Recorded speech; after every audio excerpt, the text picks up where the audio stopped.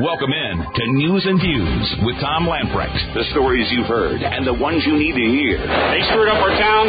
They're going to fix it. The railroad has completely failed to clean up. We heard from law enforcement. We heard from Border Patrol. And let me tell you, it is a crisis down there. Now they're buying our land, and they're doing it to destroy us. And it's time we get a president that wises up and stops acting like a dimwit in front of the whole world. Your life, your values, your voice. This is News and Views with Tom Lamprecht on Talk 96.3 and 103.7. All right, welcome in. News and Views for a Monday. So, Cousin Eddie, Joe Biden, landed in Kyiv earlier today. What happened? Yeah.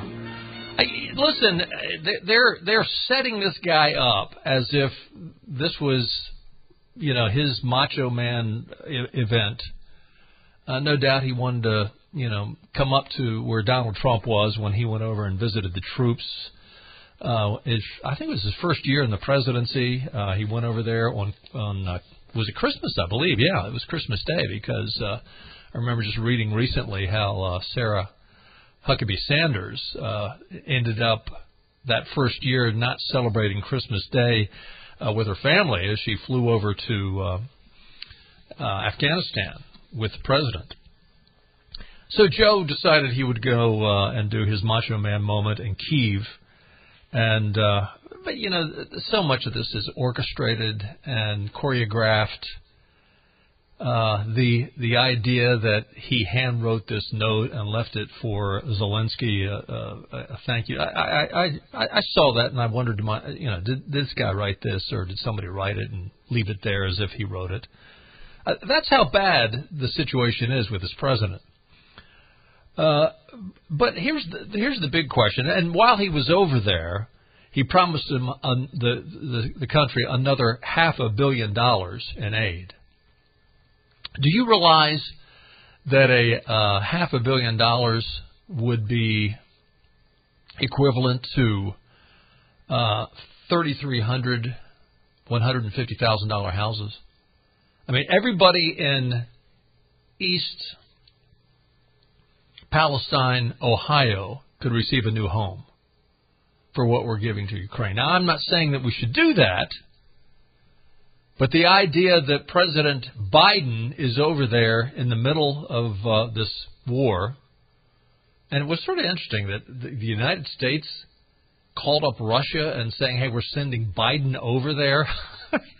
My first thought was when they announced and called up Russia saying that we're sending Joe over to Kyiv, my first thought was, are they inviting them to have some target practice? Does the Democrat Party want to get rid of Joe that bad that you would announce that? But right now there's a lot of people, especially the people up in Ohio and East Palestine, that are thinking, my gosh, you won't come and visit us, but you're over there in Ukraine visiting Zelensky, promising them more money, and you're ignoring us. But, that's pretty much how the Obama-Biden White House is operated.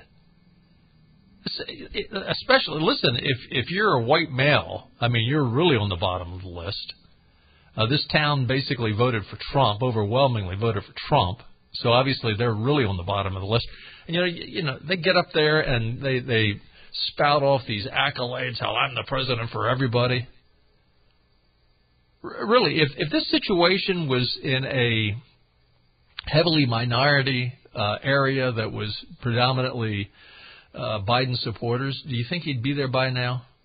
Do you think they'd be screaming at the railroad, Norfolk Southern, a lot louder? It is very frustrating. Again, I'm not proposing that we buy everybody in East Palestine, Ohio, a new house, but I'm just trying to equate how much money we're spending on the Ukrainian conflict. And by the way, Zelensky came out today and look, and China is actively in communication with Russia and getting involved with this Ukrainian mess, and they're saying if that happens, this will be World War III. Essentially, I mean, is it already World War III? I mean, we've got pretty much everybody against Russia except for China. They're not in it yet, but is China going to decide to do that? I'd be surprised if they did. I mean, I think we buy about half of $500 billion more in China goods than what we sell them. I believe that's the number. It would hurt their economy big time if that happened. So I'm not so sure that they will. By the way, speaking of East Palestine, Donald Trump has said he will visit East Palestine on Wednesday. The Babylon Bee is reporting that Hunter Biden has asked his dad to pick up his paycheck as long as he's in Kyiv. Save them the postage. Go ahead. That's Babylon Bee. Babylon Bee is a parody. But if this had happened a few years ago, he would have, right? When he was over there telling Ukrainian people who to hire and who to fire, and they would have. He'd have been happy to pick up a check for him. John Hood had a good article out in the Carolina Journal today, speaking of an individual who really was instrumental in making the Republican Party in North Carolina what it is today. I'm speaking of James Thomas Broyhill. His dad founded the Broyhill Furniture Company, James Edgar Broyhill. For the most part, the older Broyhill, he was a minor player in politics.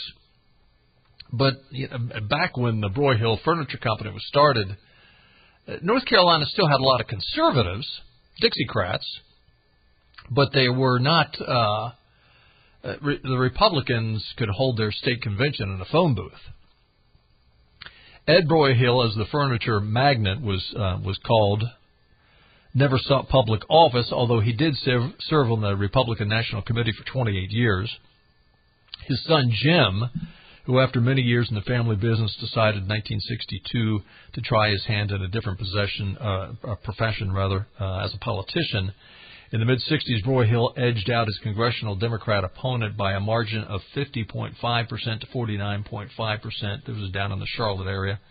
In the early 70s, a decade later, it was Jim Broyhill who began mentoring the next newcomer to D.C. That was Jim Martin, who would later become governor. Broyhill was assisting Minority Leader John Rhodes at that time in assigning Republicans to committees. Jim Martin wanted to serve on the Appropriations Committee, but Broyhill wanted him on the Tax Writing Committee, the Ways and Means Committee. Martin protested, saying he didn't know much about taxes. Broyhill said, "You better study up, because that's where you're going." He did. Martin ended up becoming an early supply-sider along with Jack Kemp and Trent Lott. In 1986, 2 years into Martin's first term as the North Carolina governor, it was his turn to tap Jim Broyhill, in this case to fill the Senate seat that was left vacant by the death of Republican John East. Broyhill won the upcoming primary over Davis Funderburk, and then he lost in the general election to Terry Sanford. Jim Broyhill died over the weekend at age of 95.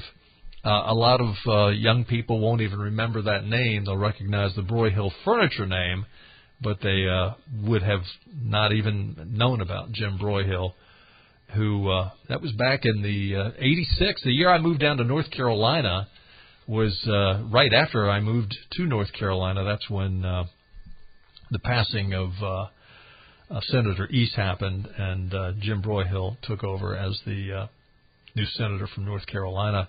A fairly short stint, as he was not reelected. Terry Sanford ended up winning that seat in the general election. As you might have heard at the news at the top of the hour, Jimmy Carter, who is now 98 years old, he is the oldest living ex-president ever. He's the oldest living ex-president of our age, but no one who has been president has lived as long as Jimmy Carter has, 98 years old. He has entered into hospice in Plains, Georgia. And, 98 years old, he is smart enough to realize that he is in the last days of his life, and he said, "I want to die at home."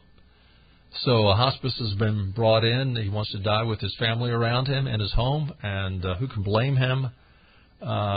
He was a surprise to a lot of people when he opened his bid for presidency, and, of course, he won the 76 presidential election against Gerald Ford. And he fooled a lot of people. there were a lot of people who considered him, first of all, they thought he was a businessman. He was a peanut farmer, and that's really what they sold him as. And they thought he would be somewhat even-keeled and moderate. And unfortunately, and I say this in his dying days, he's a very nice man. He's done a lot for Habitat for Humanity. He said early on that he was living out what he believes, and kudos for that. But as president, he is very delighted that Barack Hussein Obama was elected, even more excited that Biden has been elected, because he has gone from the worst president in the history of this country to the third worst. So for that, he's very grateful. But, our best to Jimmy Carter and his family in his final days. We're going to go ahead and take a time out. Stay with us. Lots more to talk about on this Monday edition of News and Views. We'll be right back.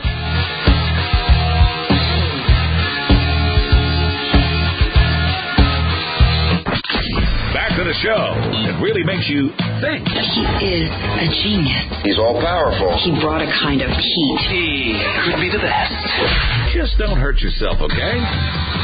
More news and views on Talk 96.3 and 103.7.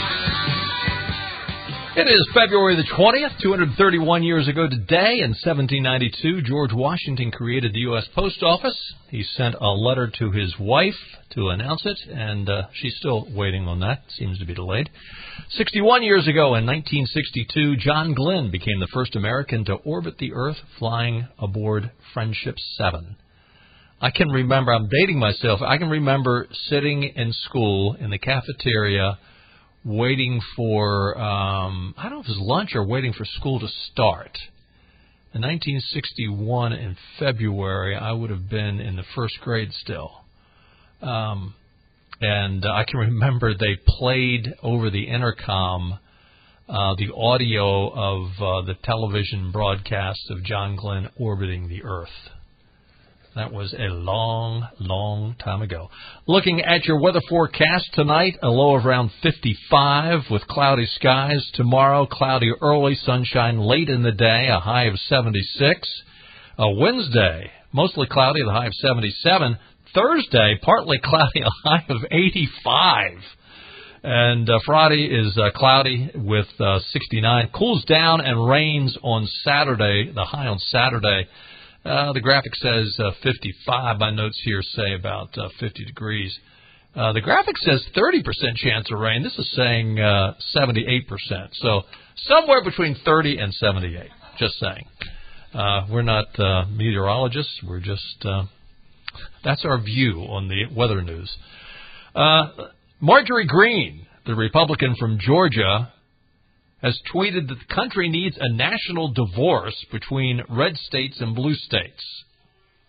We need a national divorce. We need to separate by red states and blue states and shrink the federal government, Greene tweeted. Everyone I talk to says this, from the sick to the disgustingly woke culture issues shoved down our throats to the Democrat traitorous American last policies. We are done. Well, that's the truth, the American last policies. Make America lousy again. That's basically what the Biden-Obama... And listen, this is the third term of Barack Hussein Obama. Make no doubt about it. He's calling the shots. This isn't the first time Greene has suggested splitting the United States, asking her Twitter followers in October a poll, should Americans have a national divorce? Those who voted, 47.7% said no, stay together. 43% said yes. Less than 10% were undecided. Other lawmakers have made similar suggestions, with the Texas GOP floating the idea of seceding, from the United States after the Supreme Court would not overturn the 2020 election. Well, those are just individuals in Texas. I agree with your frustration, Representative Greene. I don't think that's the answer, though. Now, what is the answer? I would say we need a convention of states, and we need... here's the problem, though. We have anarchy in this country right now. We have got people in D.C. that if, for example, the Supreme Court issues an opinion, normally it's considered, okay, well, we have that's the third branch of government, and if they say it goes, and we need to follow that. Now when we have judicial decisions, we see this administration, and I will say Democrats much more than Republicans, they see a decision that comes along and they say, screw you. I mean, they basically say, we're not going to do what you say. What you say is law, we're going to go ahead and break the law again. And there's no ramifications. There's no pushback. Is that not the beginning of anarchy? I'd say so. So, I'm not sure what the answer is. I really do think, well, I mean, again, I'm always talking about term limits, but here's the other issue. When we have politicians that clearly violate what has been proclaimed as constitutional or unconstitutional by the courts, and they deliberately turn around and say, we're going to do what we want to do anyway, then why isn't there some sort of punishment for those people that break the law? I guarantee if it was a conservative doing it, there would be ramifications. Senator Bernie Sanders said yesterday that Nikki Haley calling for competency tests for office was absurd and ageist. Haley, 51, made the call when announcing her presidential bid in South Carolina last week. Sanders, 81, probably worried that after Joe gets tested, he might get tested. The 81-year-old former presidential candidate himself told CBS News on Sunday that voters could determine a candidate's competency by looking at him. No, they can't. Exhibit A, Joe Biden. I mean, look, they hid Joe Biden, and people fell for it. You know, we are fighting racism, we're fighting sexism, we're fighting homophobia. I think we also should be fighting ageism, Sanders said. Trust people, look at people and say, you know, this person is competent, this person is not competent. There are a lot of 40-year-old out there who aren't particularly competent. I think he's talking about John Fetterman. I'm sure Bernie is rather concerned that he is next. I think that's the problem. Again, during her first rally, Haley said, we'll have term limits for Congress and mandatory mental competency tests for politicians over 75 years old. Of course, I'm not too far from 75, so I don't plan to run for office. They might have competency tests for talk show hosts. 561-8255. Let's go to Tom's on the line. Hey, Tom, how are you, sir? Hey, Tom, how you doing today? I'm doing well. Good to hear from you. Thank you, sir. I wanted to get on the other day. I didn't get a chance to when you were talking about the 3 or 4 people that really the Democrat Party had that they could run. And you mentioned AOC, but isn't there an age that you have to be before you can run for president? Yeah, I think she is too young. Good point. I think, is it 40? I think it's 40 or 45. Yeah, it might be 45. Granted, she's old enough to be a congressman and a cocktail waitress, but, you know, that's about it. Yeah. Looking it up real quick here. Hold on a second. In setting the minimum age 35 for serving as president compared to 30 for senators, 25 for representatives. Okay, so 35. Yeah, 35. Yeah, I was thinking it was 40 or 45 as well, but according to this one site I'm looking, I'm assuming they're correct, but somebody can call us if we're wrong on that. All the news media, or not the news media, excuse me, a lot of folks are asking, why is he focusing on Ukraine and not the southern border? Well, the easiest answer is there's kickbacks in Ukraine. There's nothing he can make in the southern border. I laugh, but it's too true to be funny, and it is true. I guarantee you it's true. Listen, these people that want to give away money hand over fist, I guarantee you they're having their palms greased. Well, sure they are. Yeah. Sure they are. Yeah. Unbelievable. Anyway, hey, great comments. Yes, thank you, Tom. Appreciate the call. 561-8255 if you want to chime in. Department of Homeland Security Secretary, speaking of the border, Mayorkas, was on with Chris Wallace on CNN's Who's Talking to Chris Wallace. That's like, where's Waldo? He said, Mayorkas said to Chris Wallace that the border is secure. When asked how he can say the border is secure, Mayorkas said, right now the United States has millions of jobs open due to the economic success of this administration. I've not seen an administration that can twist things 16 ways from Sunday. We have progressed in conquering the pandemic far more than the countries to the south of Mexico, and that makes the United States an appealing place of destination for people fleeing persecution or otherwise in desperate need of a better life. No, here's the deal, Mayorkas. Countries to our south do not give away free medical care, free phones, subsidies for housing. Come on up and we'll send you to New York and you can have a 4-star hotel and you can ransack it. We'll make sure you got plenty of money. Chris Wallace asked, but when you say it's secure, what does secure mean to you? It certainly doesn't mean people are able to get across the border illegally. Mayorkas, of course not. That is, by that measure, the border has never been secure, right? Yeah, it has been. Not to say that there weren't a few people that snuck across, but if they were caught, there were big-time ramifications.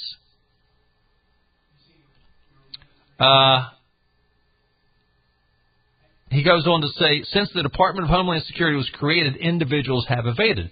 Wallace said, so by what measure is it secure, sir? Mayorkas, there is not a common definition of that.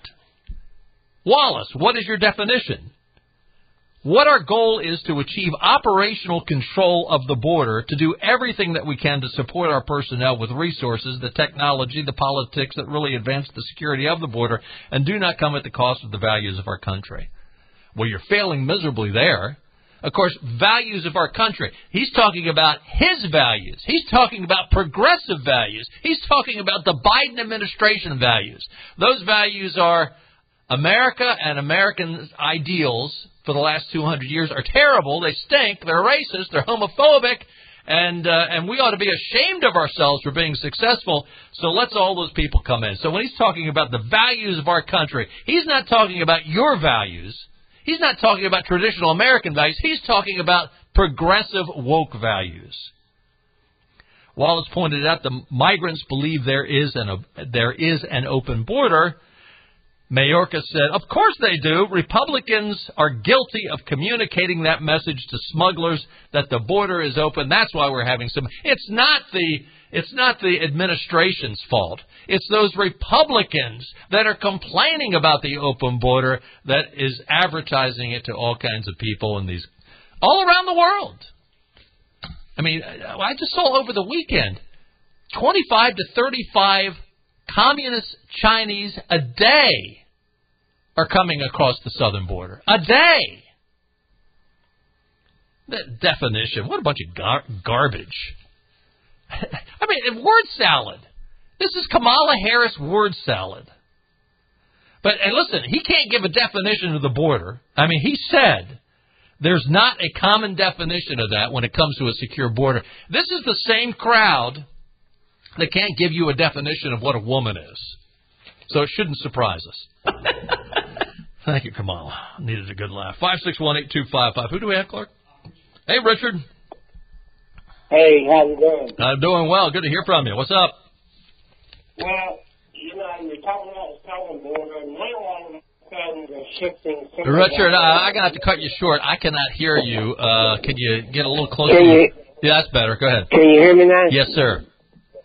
All right. Well, it seems like they're shifting some of the equipment and sources to the northern border because they're finding out that we walk across the Canadian border easier. Okay, I'm sorry, Richard. I really apologize for cutting you off, but we can't understand what you're saying. I think he was getting to the fact that we're sending a lot of our resources to the northern border, and yes, there's people sneaking across there because we're not paying any attention to it, and Good point.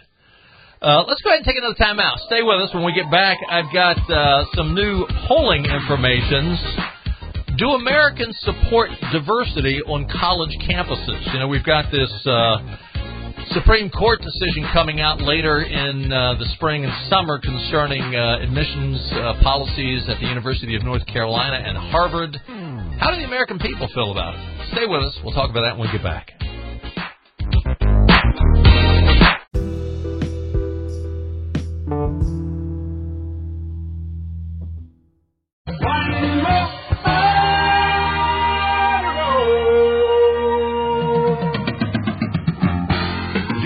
News and Views with Tom and Benny on Talk 96.3 and 103.7. Welcome back in. Yes, Benny is in the middle of tax season. He's an accountant by trade, and taxes, it's that time of year.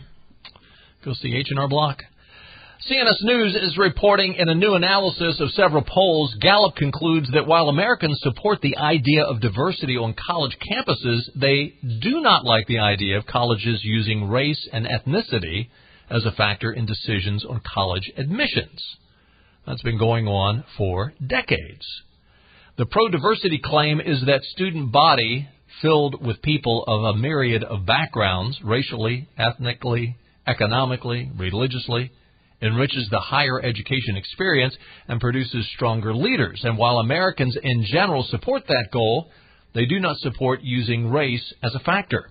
For instance, Gallup reported in recent Reuters IPSOS poll, for example, 58% of respondents supported programs whose goal is to increase the racial diversity of students on college campuses. But in the same poll, 62% said race and ethnicity should not be considered at all in college admissions.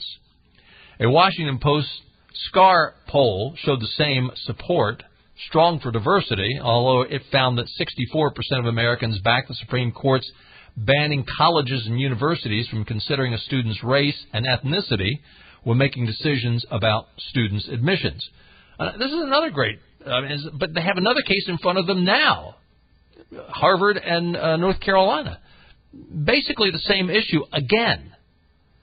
Gallup polling in 2016 showed that less than 10% of Americans said race or gender should be major factors in college admission decisions. It is.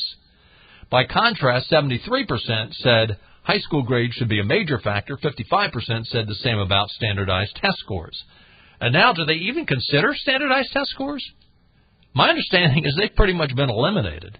A Pew Research survey in 2022 found that 74% of Americans said race or ethnicity should not be a factor in college admissions. 82% said the same about gender. Of course, women are smarter coming out of high school anyway. I don't think there's any issue there. Maybe they're talking about reverse gender, right? A 2022 survey by Seltzer Research for Grinnell College discovered that 68% of Americans said colleges should not be able to take a person's race into account when deciding on college admission. Even in California in 2020, the fruitcake land, 57% of voters there rejected a proposal to repeal an earlier ban on the use of race in admissions to public universities in the state. On a related topic, Gallup also discovered that Americans recognize the lasting negative impact of the nation's history of slavery on black Americans today, but Americans are opposed to the idea of cash reparations to compensate for those practices. But yeah, because there's nobody around that's guilty of that. They've all died and been in the ground for 200 years. Again, the Supreme Court is expected to decide on the use of race in college admissions at the Harvard University and University of North Carolina and those schools in early June. Now, what's interesting about this, Thomas Sowell, I think Thomas Sowell is he's from Gastonia, North Carolina, a political commentator, an economist, genius guy, black American, doesn't come any smarter. He's actually from Gastonia, North Carolina. This is from a few decades ago, but this is how insightful this guy was, and he is absolutely correct when he says this. That, here's what he said concerning how academic affirmative action is a disservice to the African-American student. At the University of California at Berkeley, for example, where the entering freshman class has been described as, quote, wonderfully diverse, unquote.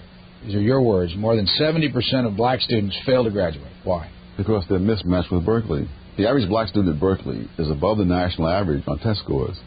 It's just that the average white student is further above the national average, and the average Asian student further above than the white students. And so in that atmosphere, these students who have every qualification to succeed are artificially turned into failures. And the only beneficiary of that is the University of California at Berkeley. Because what they've effectively done is rented these bodies for window dressing for a few years. And then when they're through with them, they're put aside. A new bunch of bodies are brought in. Have you told them that? Oh, yes. And what do they say to you? The people who really have the influence are not the people I've talked with. Those people know exactly what they're doing. There's another group, I guess, that benefits from this. You have an establishment there, a black studies establishment, who needs students to be in their classrooms, and these students serve those purposes. People who have political movements have people they can mobilize for those movements while those students are there. It's very much like what happens in athletics, that you have students who come in, as long as they can score touchdowns, the coach is happy. The fact that these students don't graduate is not the coach's problem. And the students have to be sacrificed, then they are sacrificed. Now, this is Thomas Sowell from probably about 40 years ago, maybe even 50 years ago. This is probably back in the 70s. And, I mean, how insightful this guy was. I mean, at the time, you had some campus riots going on, but I mean, most of the people just sort of wrote that off as a bunch of long-haired hippies and whatever. But how insightful this guy was, that they're being used oftentimes to act as pawns for their protests. He was Thomas Sowell is, again, he's in his late 90s, I believe, extremely insightful, and I'm sure he was cognizant of this. He didn't mention it in this clip, but I'm sure he's well aware that in order to accommodate this affirmative action in education, the standards for everybody has been lowered, and they're still on the way down.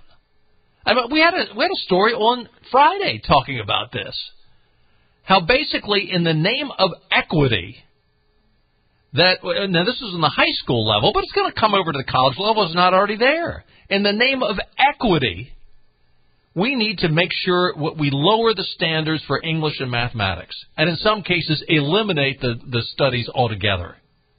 So in the name of equity, we're all going to be idiots. We're all going to be morons. Thank goodness we got men like Thomas Sowell out there. Eric Adams is taking a pot shot at Ron DeSantis. Listen, Ron DeSantis is running for president. Would he be up there visiting New York, Philadelphia, Chicago, talking about how successful their law enforcement has been in Florida if he wasn't running? New York Mayor Eric Adams welcomed Florida Governor Ron DeSantis to the area as the governor is visiting Staten Island to tout the state's success with crime and retention and law enforcement. You know, the other thing he's talking about, too, now, this is probably why he's up there, quote, on business, the official reason. And listen, I'm not knocking. I hope DeSantis does run. I think he'd make a great president. I think it would be fun to see him. And I mean, I hate to see a split, but it would be a very interesting competitive political race with DeSantis and Trump both in there. But he's up there basically. One of the things he wants to do is recruit dissatisfied, demoralized law enforcement officers that want to come down to Florida. So, yeah, we'll hire you. If you're sick of the woke crowds constantly belittling you and vilifying you, come to Florida. We'll hire you. Mayor Adams said New York City is not a place that ban books, discriminates against our LGBTQ plus neighbors, use asylum seekers as props, or just let the government stand between a woman and her health care. Wait, use asylum seekers as props. Didn't Adams, wasn't he just spending the night in an all-nighter at a illegal immigrant shelter just a couple of weeks ago, making national headlines? But he's saying that DeSantis is using them as props. Listen, why is it? And by the way, this is asinine. This is disgusting. To discriminate against our LGBTQ plus neighbors. The only thing that DeSantis has done is he's come in and said, in our public school systems that the government runs, we're not going to allow that to be used as a tool to push the propagation of the LGBTQ plus agenda. If you want to go down and live in Florida as an LGBTQ plus individual, you have the same rights that every other citizen of Florida has. But that doesn't give you privilege to go in and indoctrinate and groom kids for your personal desires. But leave it to a Democrat to twist the truth. Anyway, Adams goes on to say, we're happy to teach you something about values while you're here. Lack of values. While not replying directly to Adams' tweet, DeSantis did tweet about Florida leading, quote, leading the nation in protecting law enforcement officers, and our crime rate is at a 50-year low, while New York City saw a 23% surge in major crime in just 2022. Ending with anti-police politicians should stop catering to the woke mob. Let me say that again. Anti-police politicians should stop catering to the woke mob, while New York City saw a 23% surge in major crime. DeSantis will also be visiting Chicago and Philadelphia and other American cities experience an increase in crime to talk about law enforcement in his state. Naturally, Democrats in each of those cities are not happy with the prospect of DeSantis visiting, except for a few. Now, it's obviously the Republicans that are welcoming DeSantis in, and I'm sure many of the people that are hosting him are those people that want to see him run for president. Interestingly, one alderman in Chicago, Raymond Lopez, tweeted, politicians should learn from the pro-crime environments they created instead of going after DeSantis. Quote, this is this tweet. Our politicos are upset that Ron DeSantis is coming to Illinois today to attempt to lure police officers to relocate to Florida. Why aren't they upset with the environment they created that is hostile to law enforcement, ignores thousands of victims, and protects the criminal? Bingo. Kudos to DeSantis. Going in. Hey, man, he's going into the mouth of the lion, and he'll come out unscathed. Stay with us. More news and views coming right up.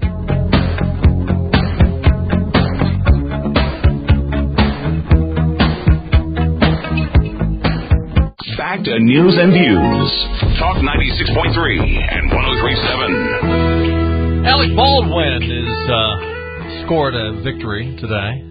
Santa Fe County, New Mexico District Attorney dropped the gun enhancement charge against the actor in a case over the shooting in that Rust film. Rust cinematographer Helen Hutchins died. The drop charge means Baldwin will not face anything longer than 18 months in prison. I'll be shocked if he serves a day in prison. For Baldwin to be convicted of the gun enhancement charge, prosecutors would have to prove that he brandished the firearm with intent to harm or intimidate a person. The actor has maintained he is not responsible for the death. Hannah Gutierrez Reed, the person allegedly responsible for handling guns on the movie set, also faces an involuntary manslaughter charge. The city of Seattle has settled a lawsuit over the city's failure to put an end to the Capitol Hill occupied protest chop zone for 3 weeks during the summer of 2020, agreeing to pay a total of $3.65 million to more than a dozen local businesses and citizens who filed the suit, according to the Seattle Times. I'm pleased that we're able to resolve this matter and turn the page from a difficult period of time, the city attorney Ann Davison said in a statement to News King 5. Last month, a judge imposed severe sanctions on the city after finding evidence that the leaders intentionally deleted thousands of text messages related to CHOP from their phones, which they attempted to hide for months from attorneys, according to the Seattle Times. The lawsuit does not seek to undermine CHOP participants' message or present a counter message. The lawsuit states, rather, this lawsuit was about the constitutional and other legal rights of the plaintiffs, businesses, employees, etc. The moral of this story, and by the way, there was Other victims, the father of a 16-year-old who was shot and killed, the mother of a 19-year-old who was fatally shot, they still have lawsuits that have not been settled yet. The suit goes on. But listen, the moral of this story is, again, the person or people that made these, I'm going to call them illegal decisions, because they violated the civil rights of these individuals. They did not protect these individuals as they should. They deliberately told police officers to back down, let the hoodlums take over. And they wink and a nod. This is okay. But will they pay the price? No. It's the taxpayers of Seattle that will end up footing this bill for the illegal incompetence of elected officials and bureaucrats. This is an interesting story. I'm not sure where this happened. Fox News reported over the weekend a North Carolina man developed an uncontrollable Irish accent until his death after being treated for prostate cancer, according to research published in the British Medical Journal.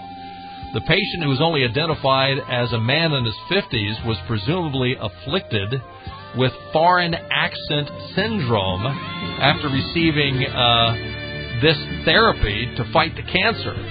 The report said the man did live in England during his 20s, but an uncontrollable Irish accent was a byproduct of going through this chemotherapy to fight the cancer. Interesting. Hey, thanks for being with us. We'll do it again tomorrow at 5 o'clock. We'll talk to you then. See ya. Bye-bye. All right.